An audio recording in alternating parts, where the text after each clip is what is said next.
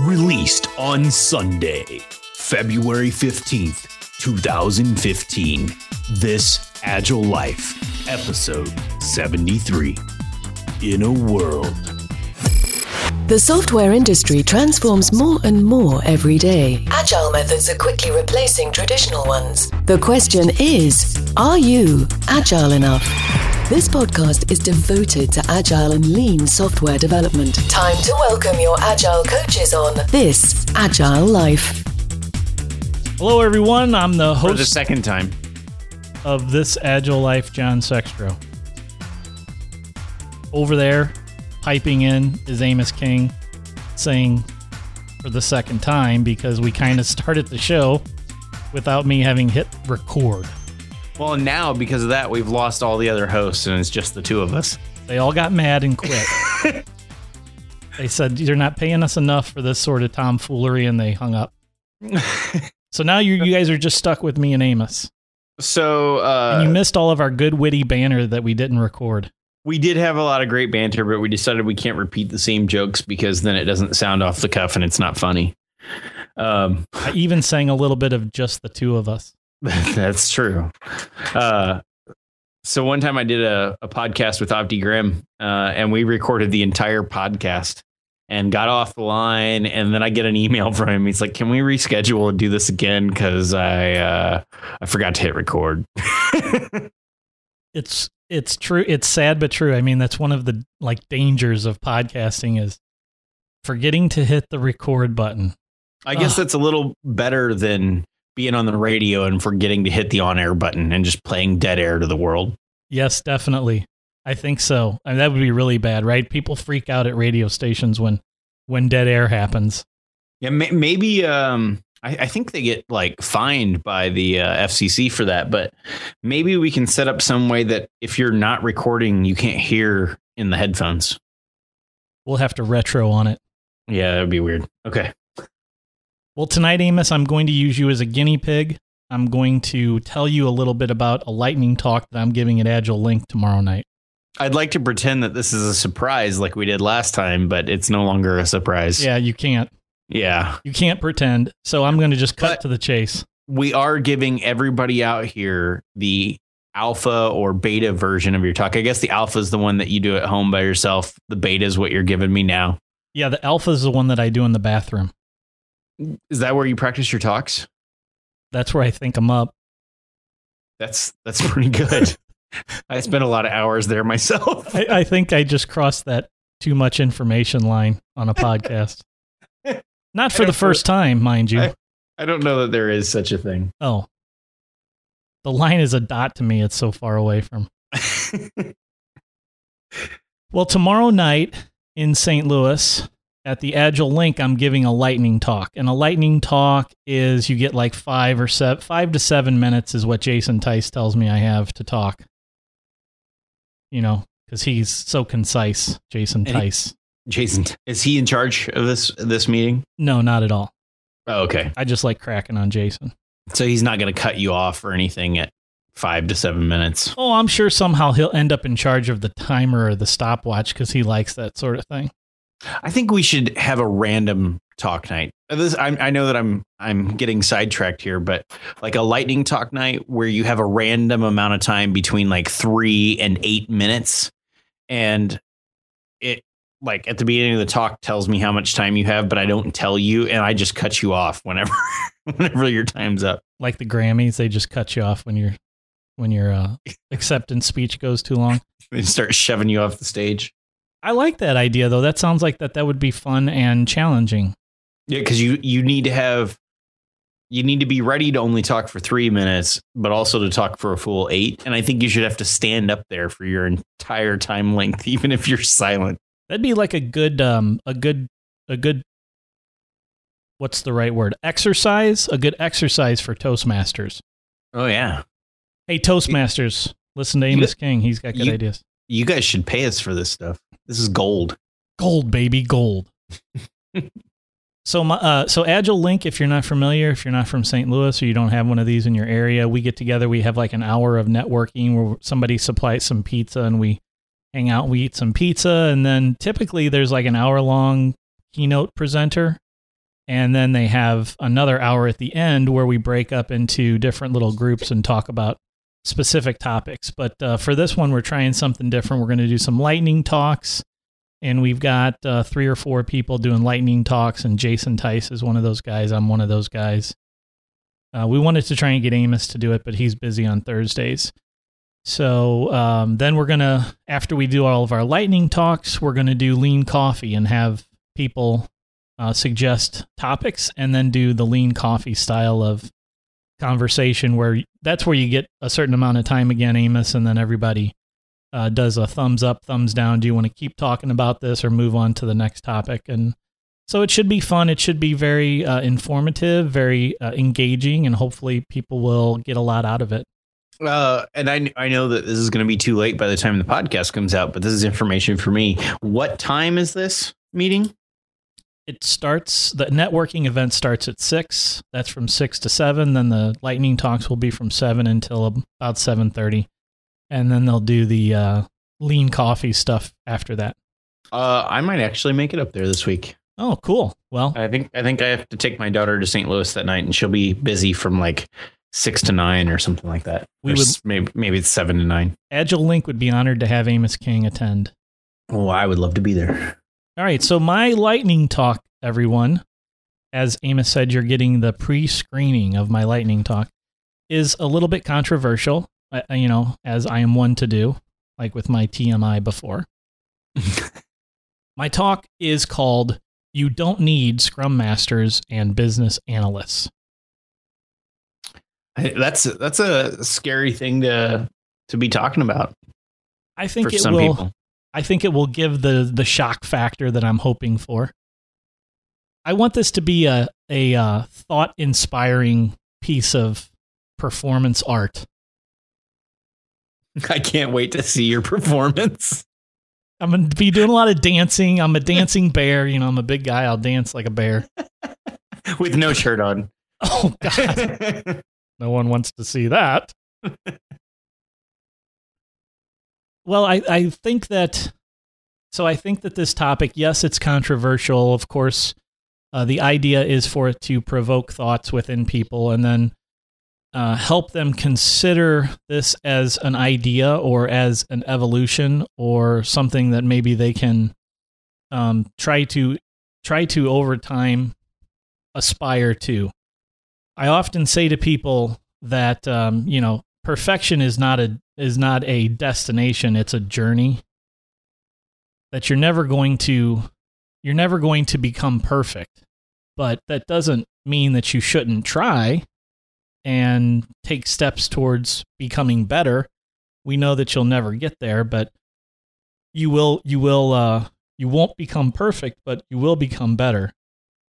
I often see people have little signs in their cubicle spaces that say, if you aim for the stars, or if you aim for the moon, the worst thing that can happen is that you'll land among the stars. And I kind of don't think that's the actual worst thing that can happen. I mean, you could blow up on the launch pad. That'd be pretty bad. Yes. Anyway, I digress. So this talk, Amos, feel free to jump in at any moment because, this is the dry run. But the idea here is that on a team, let's say I've got a team, okay? And an average team has, let's say, 7 people on it. And if the blended rate, you know what a blended rate is, Amos? No, I don't. I've never heard that. Blended rate is a term that a lot of MBAs use when they talk about people and what they cost the company, and they come up with a blended rate, and it's a combination of your salary and your benefits and stuff. Okay, so I'll pick a round number and say that. So the cost of a resource. Yes, Mr. MBA, it is the cost of a resource. The blended rate is an hourly number that they come up with, and we'll, just for round number purposes, I'll pick 100 because I'm not good at math like you. And we'll say that we have 7 people on the team. Their hourly rate is $100. So that's $700 an hour, right? I really liked $1,000 per person better. I want to work wherever this is. Right. And there are approximately 2,000 hours in a year, right? So $700 a day, no, $700 an hour times 2,000 hours a year is $1.4 million. $1.4 million, right? Thank you, Amos. You run the calculator over there for this, okay? Sounds great. So, Amos, what if I take my Scrum Master and my BA and I get rid of them? Now how much is it a year for my project? I go from 1 million. I go from 1.4 million down to 1 million. That's almost $500,000, right? Mm-hmm. Well, you said it was 1.4. Yep. And I go down to 1 million, right? And that's about a third. Because you drop down to $500 an hour. Right. That's about a third, less, not quite a third, but close to a third of the project, right? Mm-hmm. Or alternately, I could take those 2 slots that I have on my team of 7 and I could turn those people into developers as well, and I could gain some additional paddles in the water that are working towards the same goal. And additional weight. And I think that's an important thing, because 2 additional people does not mean that you're going to get that much more velocity. Yeah. I just want to reiterate that, because that's the resource thing, but that has not to do with your talk today. But I think that and you make a good point, and I appreciate that because you're helping me work through this. I just thought it went well with your analogy that you're adding 2 more people to paddle, but you're also adding 2 more people's worth of weight. But I had those 2 people, right? Because I had a Scrum Master and a BA already. So I was kind of dragging some dead weight, so to speak, in my boat. And now I'm taking... Are you saying that those 2 don't do anything? Well, no. So that's the sticky point of this conversation is I don't want it to seem like Scrum Masters and BAs don't do anything, because I am a Scrum Master. I definitely feel like I have value to the team. I also feel like the BAs that I work with have value. But if you were to draw a Venn diagram of the work that... 2 things. If you were to draw a Venn diagram of the work that everybody does, and if you were to draw a value stream map of all of the things that we do to create software, valuable software for our users, let's talk about the value stream map first. I think that there's going to be very few points on the value stream map that you would equate back to a business analyst or a Scrum Master that are the high value items to the customer. Would you agree with that, Amos? In my experience, yes. Because the Scrum Master, of course, is there to help keep the team focused on the vision, help the team keep their process on the rails, and remove blockers, right? What are some other things you think a Scrum Master is doing? Those are like, I think you hit the really big ones. Yeah, those are the big ones. Sometimes I think that they can act as a retrospective facilitator almost. That's a good point. Especially like in an impromptu retrospective situation, like we just finished stand up, but during stand up we realized that there's something we need to talk about now. Yeah. You know what else I forgot? Here's another thing that a Scrum Master does, is that they do some of the administrative minutia work, like if Joe in the PMO needs to get a status update every week from your project, or if somebody needs to get a new user ID. Sometimes a Scrum Master does some of that administrative sort of blocking and tackling for the team. So let's talk about what the business, and I think we could agree that, well, I'll come back to that point. Let's talk about what the business analyst does. So there's some business analysis work, talking with users, collecting information about features, collecting feedback on released features, helping write stories, writing acceptance criteria. What else? You want to chime in with any other things that you think are stuff that a business analyst does on a team?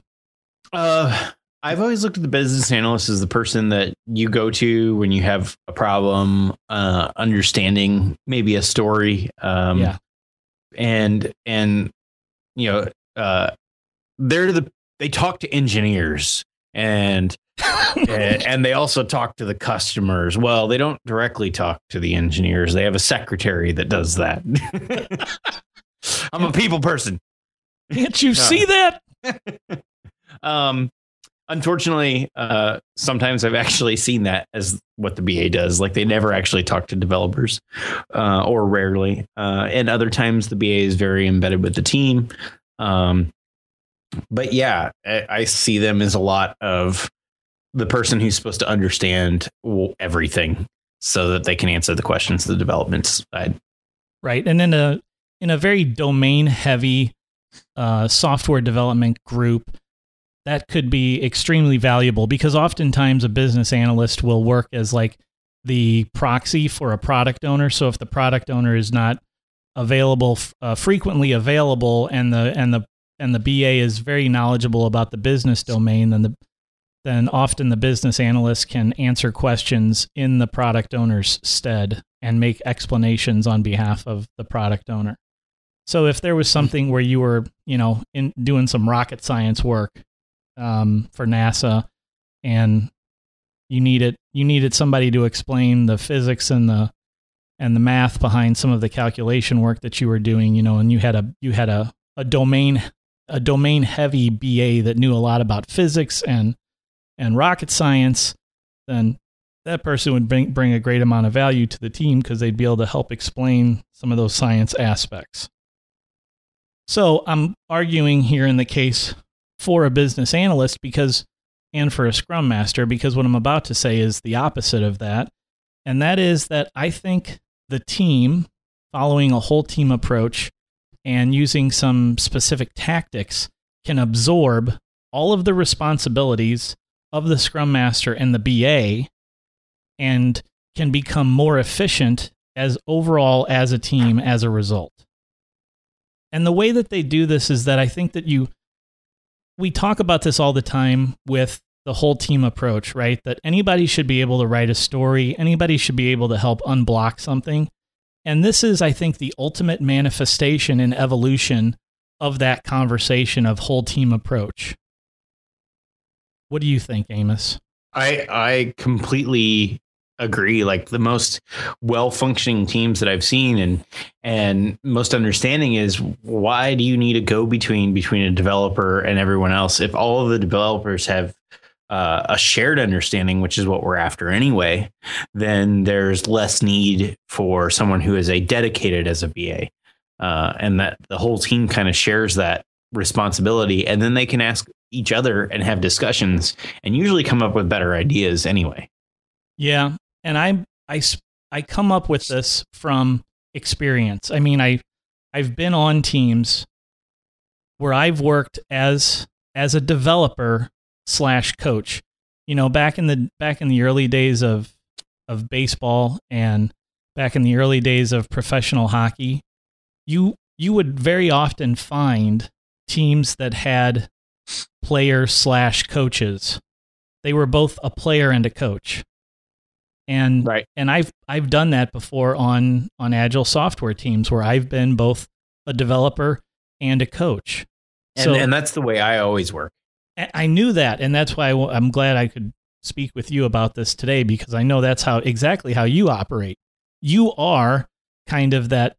You're the evolution of me. I'm not an agile coach. This comes from Craig, who told me, like, he pointed this out. He said, "You're not an agile coach. You're an agile practitioner who comes in and works with a team in order to help them see the next level." And I think a team can have a lot of people that fit the profile that you're in, Amos, where you know a lot about agile. You're a developer.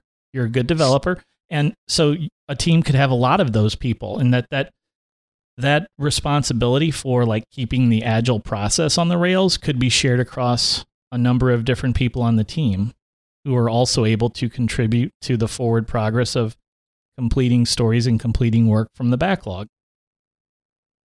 And then take that to the next level with the business analysts as well. right? I mean, you can write user stories. You can talk to users. You can help test. You can, what are some of the other things that we talked about? You can create documentation if documentation needs to be created for something. There's the point being that Amos, you as an Agile practitioner and me as an Agile practitioner on a team, we can develop and we can do those other things as well. Well, and the best way to lead is by example. So if you're sitting on the team and helping out, do everything that everyone else on the team is doing, then you can lead by example. I think that's a great point. And I agree with that point because I always try to lead by example on the teams that I'm on. And even if I don't specifically, if I haven't specifically been asked to do it, I will try to pitch in and help with testing. I will try to help with writing user stories. Again, to epitomize what's a good behavior for the people on the team. You know, even if allowed, I'll try and pitch in and help with some development. But oftentimes the developers chase me away with big sticks. You can come develop with me, John. Thanks, Amos. So I think this is evolutionary because you're able to use more of the people on your team to accomplish more of the work. So you can't necessarily, with a typical business analyst, take them and say, hey, business analyst, I want you to write code. Most business analysts that I've worked with haven't been technical. A lot of times they're not that they're not smart, because every business analyst that I've worked with has been smart, but they're just not technical. They're not developers. They didn't come up as developers. They maybe worked in the business and transitioned to IT to be a domain expert and then a business analyst. And there are even some Scrum Masters that I've worked with that have been business analysts. They've been project managers. They've been regular managers, and then they've now become Scrum Masters. And so they also are in a position where they can't put an oar in the water and help propel the boat. Some of the best BA non-developer BA, I won't say non-technical, but non-developer BAs that I've worked with have been acting on the team both as a BA and a QA, which I think is fantastic because the person who is supposed to be understanding everything is also the person that's testing everything. That's a very good point, and that's something that I'll try to mention tomorrow. And when I actually do this talk, is that's another step in this evolution. Is if you're not ready to give up BAs on your team today, one thing that you can evolve towards is creating a dual role of business analyst / quality analyst. But anyway, on teams that I've seen on teams where I've seen people. On the teams that I've been involved in where this has been a success, it's been because everyone took this approach that all of these jobs that the team had to accomplish to create the software, they were everyone's job and they were no one's job at the same time, right? So it wasn't like, you, Amos, your job is to do this, my job is to do this other set of things, and they don't cross over. And I think one of the great benefits to the crossing over there is that if everybody's sharing in the responsibility of this, I think the communication overhead actually drops. If you have one person or two people that are BAs and it's their job to communicate all those things, then everyone else is trying to talk to them all the time and answer questions. Where when it's a shared responsibility, I feel like more people, it's usually more than one person that knows the answer, and that communication is spread out among the team. And so you spend a lot less time just talking about it. And it's an efficiency, right? Because it breaks down that joke that you made, quoting the lines from Office Space about, well, I get the specs from the customers and I go and take them to the developers. I mean, that's an inefficient process because it goes through the translation of another human being. It's the telephone game. It's exactly the telephone game, and something gets lost in the process of that translation. You know, couldn't the customers just bring the specs to the developers themselves? That's why it's a joke, because it's just so obvious that it's something that, yes, that could happen. You can do that, and it's more efficient to do so. So what do you do if you're in this situation and you want to evolve? How do you how do you evolve? And I think the way that you start to evolve is that you have to first start establishing that you want to make this evolution. It's not going to be right for all organizations, certainly, and there's going to be people that are entirely against it. I know and have worked with developers in the past that they love to be developers. They just love being developers. They want to be there in front of that keyboard, and they want to write code for 8 hours every day with their headphones on, rocking it, and kicking out the best code they can. So a person like that who wants to just be very narrowly focused on somebody giving them some stories or a spec and going and banging it out, they may not be the best choice for to be developers on a team where you're not going to have a Scrum Master and you're not going to have a BA. So you have to start hiring, I think, and developing your developers in a way that's going to help them grow into the position where they can be both Scrum Master and developer. They can be both developer and analyst. And I remember when I was starting out in this business, developer/analyst was a very common position. It seems like we somewhere along the line split the two things. Yeah, for me, it was that way too. Well, actually, I started where they were separate and then moved to where everything was combined. If you were going to be a business analyst or even like a Scrum Master, you were also expected to be a developer. And then now I've seen like where it's starting to diverge again. And I'm not sure why. And I haven't seen the benefit behind splitting those apart. It's one of those things that I think when you look organizationally, especially with big companies are very good at breaking jobs down into little bitty pieces and creating specialists because they think that that's an efficiency, right? They think that having a bunch of people that are very good at writing requirements is an efficiency because they're very good at writing requirements and we need requirements written. Therefore, I'll create a group of people who are very good at doing that. So and I guess for me, it's really easy to think of it not in that way because I'm a big fan of things like pairing and stuff like that spreads that responsibility out. And I'm trying not to have specialists. I want people who are very broad. And so I feel like you're siloing that too, just by making a BA. Right. And I think that this is back to one of the reasons why I always pick on MBAs is because this is something that I think they probably teach you in business school is about creating efficiencies by creating specializations and roles within an organization. That sounds like a class in an MBA program, right? It might be. When the reality, I wish Tice was here. Right, exactly. I miss him. Which the reality is, and what we've learned from the lean approach to working with software that has been adapted from the lean approach to manufacturing automobiles, was that it was a bad idea to have people on an automobile manufacturing line that could only attach the windshield wiper assembly to the hood of the car. Because if that's all you know how to do, and all of a sudden we're out of people in the put the wheels on the car department, then you're stuck. You can't do any work, right? Okay. The line has to stop. We have no wheel assemblers today. We only have the people that do all the other jobs. So they realize that if we cross-train people and everybody has the capability to do all of the jobs, then all of these people are very portable. They're not resources.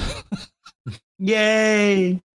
But that they are more portable, and then we are more efficient as an organization. Oftentimes, I think I've even mentioned it on the show before, I do an exercise that is intended to explain how the whole team approach is more effective, and I ask one group of people to write words, and certain letters in those words can only be written by another person in their group. And then the other group, I say, you can write all of the letters with your right hand, except for these letters, and you have to write these letters with your left hand, right? Mm-hmm. And the group that can write all of the letters with their right hand and has to write some of the letters with their non-dominant hand. I'm being right hand dominant, prejudiced. Yeah. They don't necessarily do a great job of writing those other letters with their left hand because they're not used to doing that, but they still are able to do it with enough quality that I can read it. And they're always faster than the group that has to share work responsibilities and hand some of their letters off to be written by other people. So this efficiency is you have a whole team now of people that can do all of the jobs on that team, and there's no I need so-and-so to do the status report, or I need so-and-so to help me unblock this issue, or I need Joe to help me write this user story. It's like, no, you don't. You all do that. There's no blocker. There's no waiting. We just get the stuff done. Is that crazy talk? I don't think so. Am I going to get booed off the stage at Agile Link tomorrow night? I don't know. I don't know what your audience is. I think all the BAs are going to attack me with pens and pencils. I think it depends on if they're BAs that are confident that they can handle more than one job. Well, I fear that of all the people in this category, that no, I guess I don't. It's equally challenging for both roles, for Scrum Masters and BAs to try and retool themselves. But so what I would propose as you're trying to evolve is to start to find people that can be multifunctional in terms of being good with Agile, right? And being good developers, and of course being a decent person that can get along with others. And start to hire that way. And then as you're transitioning, I think what you do is you take your best Scrum Masters, you take your best business analysts that you have today, and you start to offer them the ability to retool. You take that whole group of people and you start to offer them the abilities to retool, and you make it apparent to them that, hey, we want to evolve as an organization. We want to stop having Scrum Masters and we want to stop having BAs. And here's how we're going to go about it. And then you start to offer those folks opportunities to expand themselves and to take on other opportunities. And you also need to work with the other side of that, the people who are just developers or just QA, and start teaching them these other responsibilities too.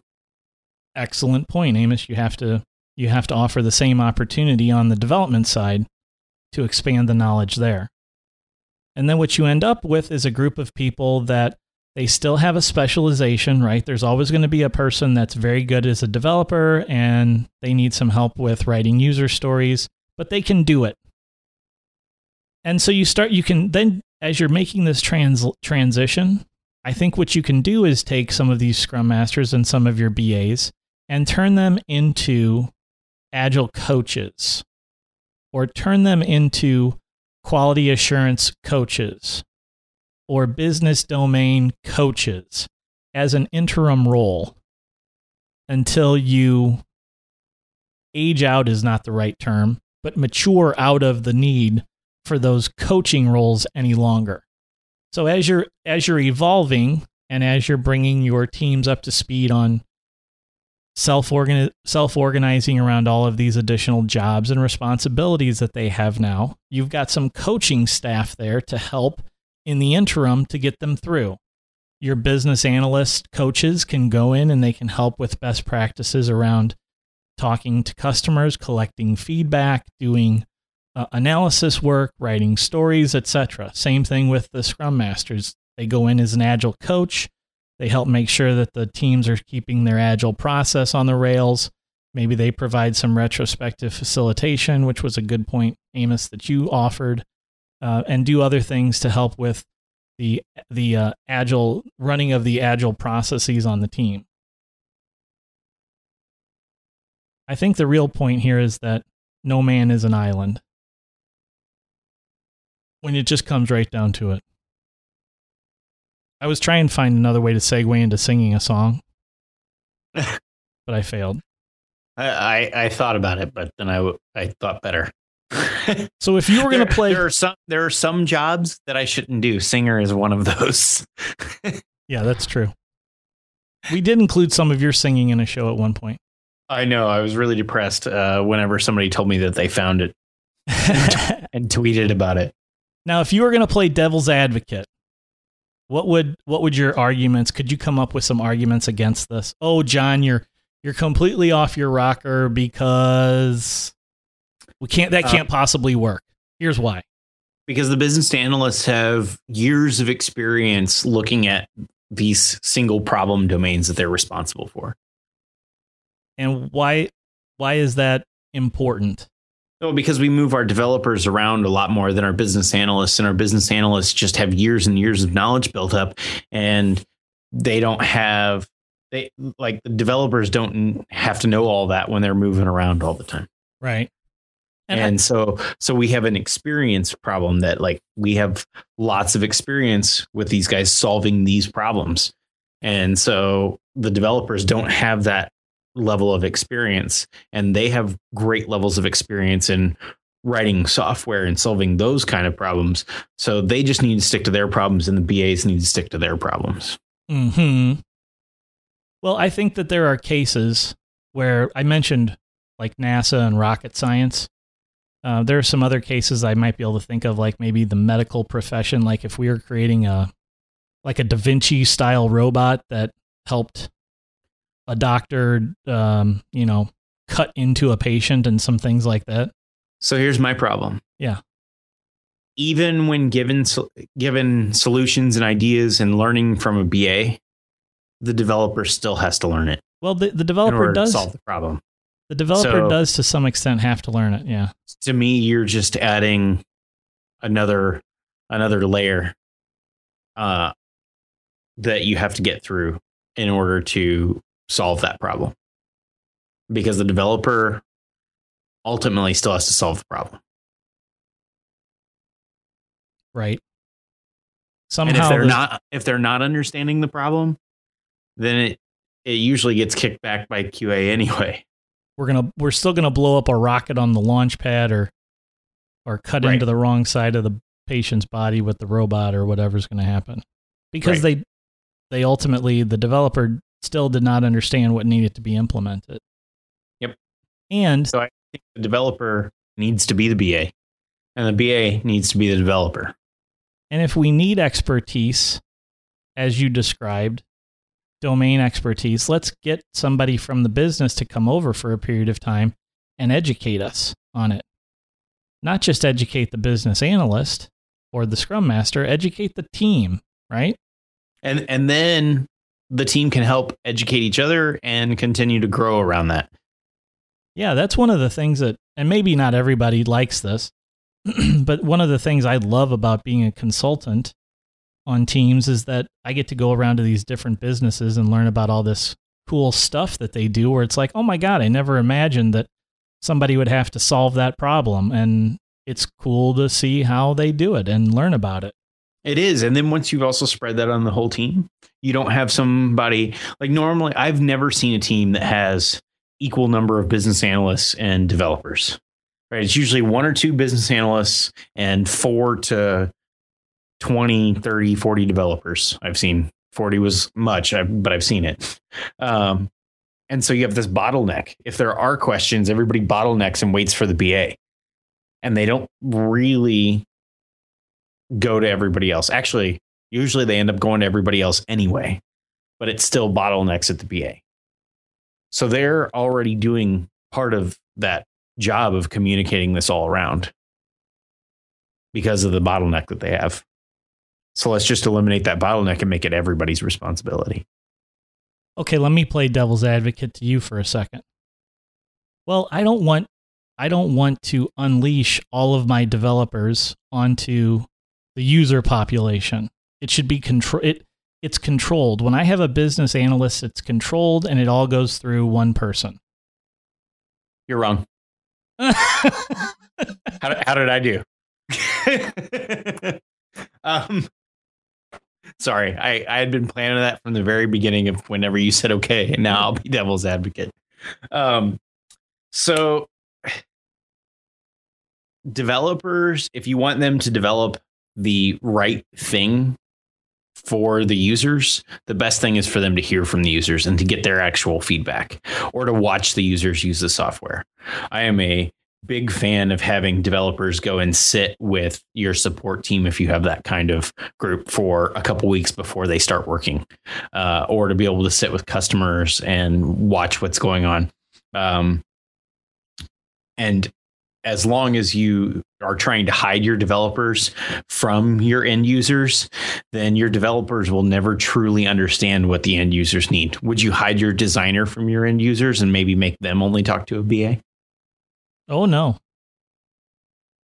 I guess what people fear is that all of a sudden I'm going to release 7 developers onto a group of users, and then they envision that all 7 of those developers are going to spontaneously start having one-off conversations with all of these users and taking them away from their daily responsibilities and overwhelming them with questions. So they're bugging them too much. Which is never going to happen. And the business analyst needs to bug them just as much if the developers have those problems. Because no matter how many years your business analyst is doing this, unless they're continuing to talk to current users of the software, they're not going to do any better, because the users change over time too. Their needs change, what works better for them, user interfaces that they're used to, what their expectations are of the software. Yeah. Well, here's another one that you'll like, Amos, another devil advocate conversation. Well, I need a single neck to choke on this team. I quit. Right. Like I don't have much of an argument for that, other than you are a horrible and terrible human being. And I've heard that before. In those words, that's really bad. And they always laugh and they're like, well, you know what I mean. Yeah, they want someone to throw under the bus. And as the team becomes more responsible for the final product, like as a whole, I'm not saying like we take responsibility, but it is their responsibility as a whole, the better that team can move to make those things better when they do go wrong.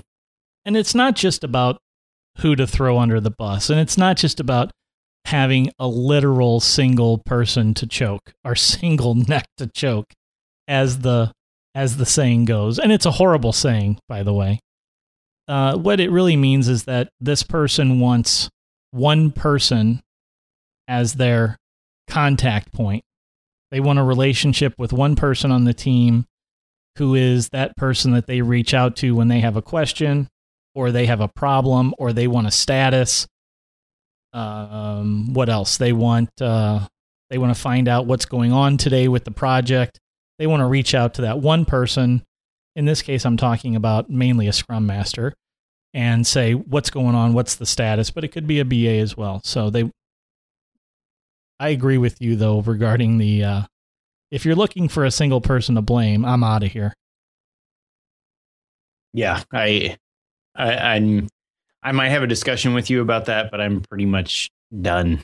It really kills me. Yeah. I don't even know how to respond. I mean, saying I want to, let's say I take the single neck to choke out of it, right?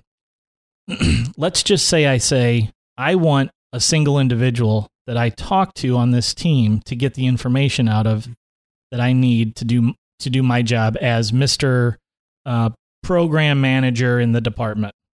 That's inefficient, right? Well, it is. It's bottlenecking again, because what if that person's busy? It's lazy. And it is lazy, and you're not getting to know the team. So they don't have trust in you. And what happens whenever that person quits? Or goes on vacation? I mean, quits is the extreme example, right? Yep. And then they go on. Well, yeah, let's say they just went on vacation, and now for 2 weeks to a month, you have to go talk to the rest of that team that has never had an experience with you and has very little trust with you, and you have very little trust with them. And you have to learn how to communicate together.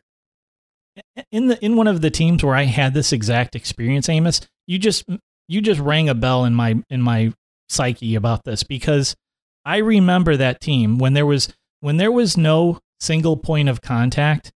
Our team had such rich relationships with our product person, who was infrequently around, mind you, that each individual person on the team had to have created a relationship with him, because there wasn't a single point of contact. So when this guy came over, he was engaging with all of the people. We were engaging back with him, and we had established lines of communication with him, and he would reach out to any of us at any time, sometimes some more than others, but he always knew he could email, call, stop by, whatever, and speak with anyone on the team to get information that he wanted, or to share information that he had, and be confident that the team would catch that information or provide the information in the way that he needed it. It was very efficient, and we did great work and managed to, and got along, I mean, better than most teams that I've worked with. Well, and when they stop by and they'll ask the whole team a question, it's faster too, because they get feedback from everybody on it. And the people who know what's going on give them feedback, and they're not just getting one person's opinion, or they're not getting the BA who then goes back and tries to talk to everybody. So you're spreading that out. Again, it's a more efficient means of the communication. It cuts out that telephone game. I've been in meetings before where somebody's like, well, I think that the developer said this about that thing, and I'll have to get back to you because I can't remember, or I didn't understand it. So,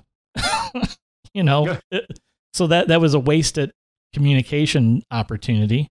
If we had just had the conversation with the entire team, that person could have said, oh, hey, here's the thing that I was talking about, and this is what it was. Yeah, and that's the same thing that I've had when I've had people called project managers that are the only people that talk to the customer. It is the same kind of thing. Like, they come back and they tell you, and then the next day they come back and tell you, oh, no, wait, I was wrong. Mm-hmm. Or you get to the demo and you demo it to the customer, and the customer's like, no, that's not what I wanted. This is what I wanted. And they spell it out. And that guy's like, oh, yeah, that is what they said. I misunderstood. I forgot by the time I got back to you guys. Right. So can we live in a world without Scrum Masters and without business analysts? Absolutely. In a world without Scrum Masters. I think so too. That was a good impersonation. Where BAs are a thing of the past. I wish I had some dramatic music to put behind it. I think so too, but it seems scary, I think, for people, doesn't it? I think that people are afraid of losing their jobs, or afraid that they won't be good at this new way to work. And change is scary, and letting go of control is scary. So when you're asking people to give up a little bit of control on what they have, or at least it appears that way, then it scares them. I couldn't agree more. I think that letting go is hard to do. Change is always hard for people to accommodate and to grapple with. But I do think that if we are able to start to work down this path as a discipline, as a software development, with software development as a discipline, if we're able to work down this path, I think we can do a couple of things. I think we can make our teams more efficient and effective. I think we can reduce some overhead that we have artificially created in organizations, and I think that we can end up serving our customers better in the long run if we start to work towards this today. Thank you for your time, Agile Link. That's the longest lightning talk I've ever heard. So now I just have to find a way, Amos, to compress that down into 7 minutes. All right. I'm up for the challenge. This week's hottest picks. Amos, you're up first with your picks this week. All right, so I have 2 picks. One of them is Flux or F.lux.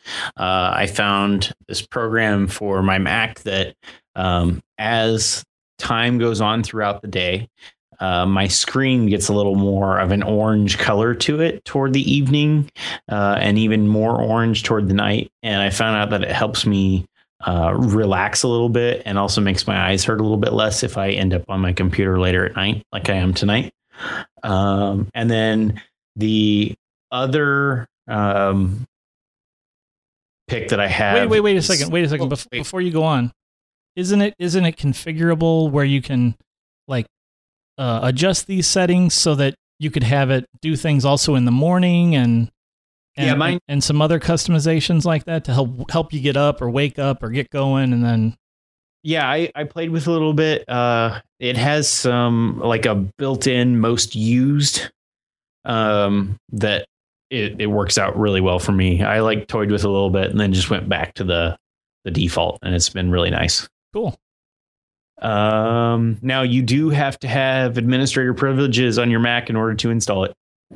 And it is not available in the store. I will make sure that there's a link in the show notes. And then my other choice is Boredom. And the reason why I'm picking Boredom is I was listening to New Tech City, and I also did some research on boredom. We need to be bored. Put down your phone. Don't play games on your phone when you go to the bathroom, because you do your best invention and problem solving whenever your brain is given the ability to wander. And even when you're playing mindless games, your mind is still engaged enough that it doesn't wander as well. Yeah, and as I said before, that's where I write all my lightning talks. Is in the bathroom? Right. Perfect. I'm afraid of boredom, if I can be honest with you for a second. I have a really hard time with it. Why? That's the $1 million question, man. It's just my craziness. Like if I sit still, I'm trying to do meditation. So I'm trying to come to grips with my inability to relax and let myself be bored. So if you're into boredom and you want to encourage boredom or the results of letting your mind relax, you should also try meditating. That's a good pick. Those are some good picks, though, Amos. Thank you. Thank you, John. All right, my pick this episode is something called dot storming. And I was looking for, I have a few people that I'm working with right now where they're remote. And it's really, really tough doing retrospectives with remote participants. The place I work, though, just bought these awesome smart boards that are incredible, and you can do some awesome retrospective activities with these smart boards, but the smart boards are like $13,000. So I'm not going to pick smart boards that are $13,000 on this Agile Life. Oh, why not? Well, okay, there you go, smart boards. Or you can use this thing called dot storming, and it's just a good way to put like sticky posts or ideas or suggestions, insights, the things that you come up with during retrospectives into a virtual space, and then give people the opportunity to dot vote on them. So if you have connected people, or you just want to try this online in your group, where does everybody want to go to lunch today? You can use it for stuff like that. Give dot storming a try. And that is my pick for this episode. Thanks, everyone, for listening in today and for helping Amos and I talk through my lightning talk for Agile Link. I hope I see a lot of you at Agile Link on Thursday night. Amos, I hope I see you there, too. I hope I can make it, John. I will try my best. All right. Thanks, everybody. Check out thisagilelife.com for our show notes and for all of our past episodes. Thanks for listening, and keep living this Agile life. This Agile Life is brought to you by a community of Agile developers and coaches aspiring to spread the word about this groundbreaking approach to software development. Join us at thisagilelife.com/community.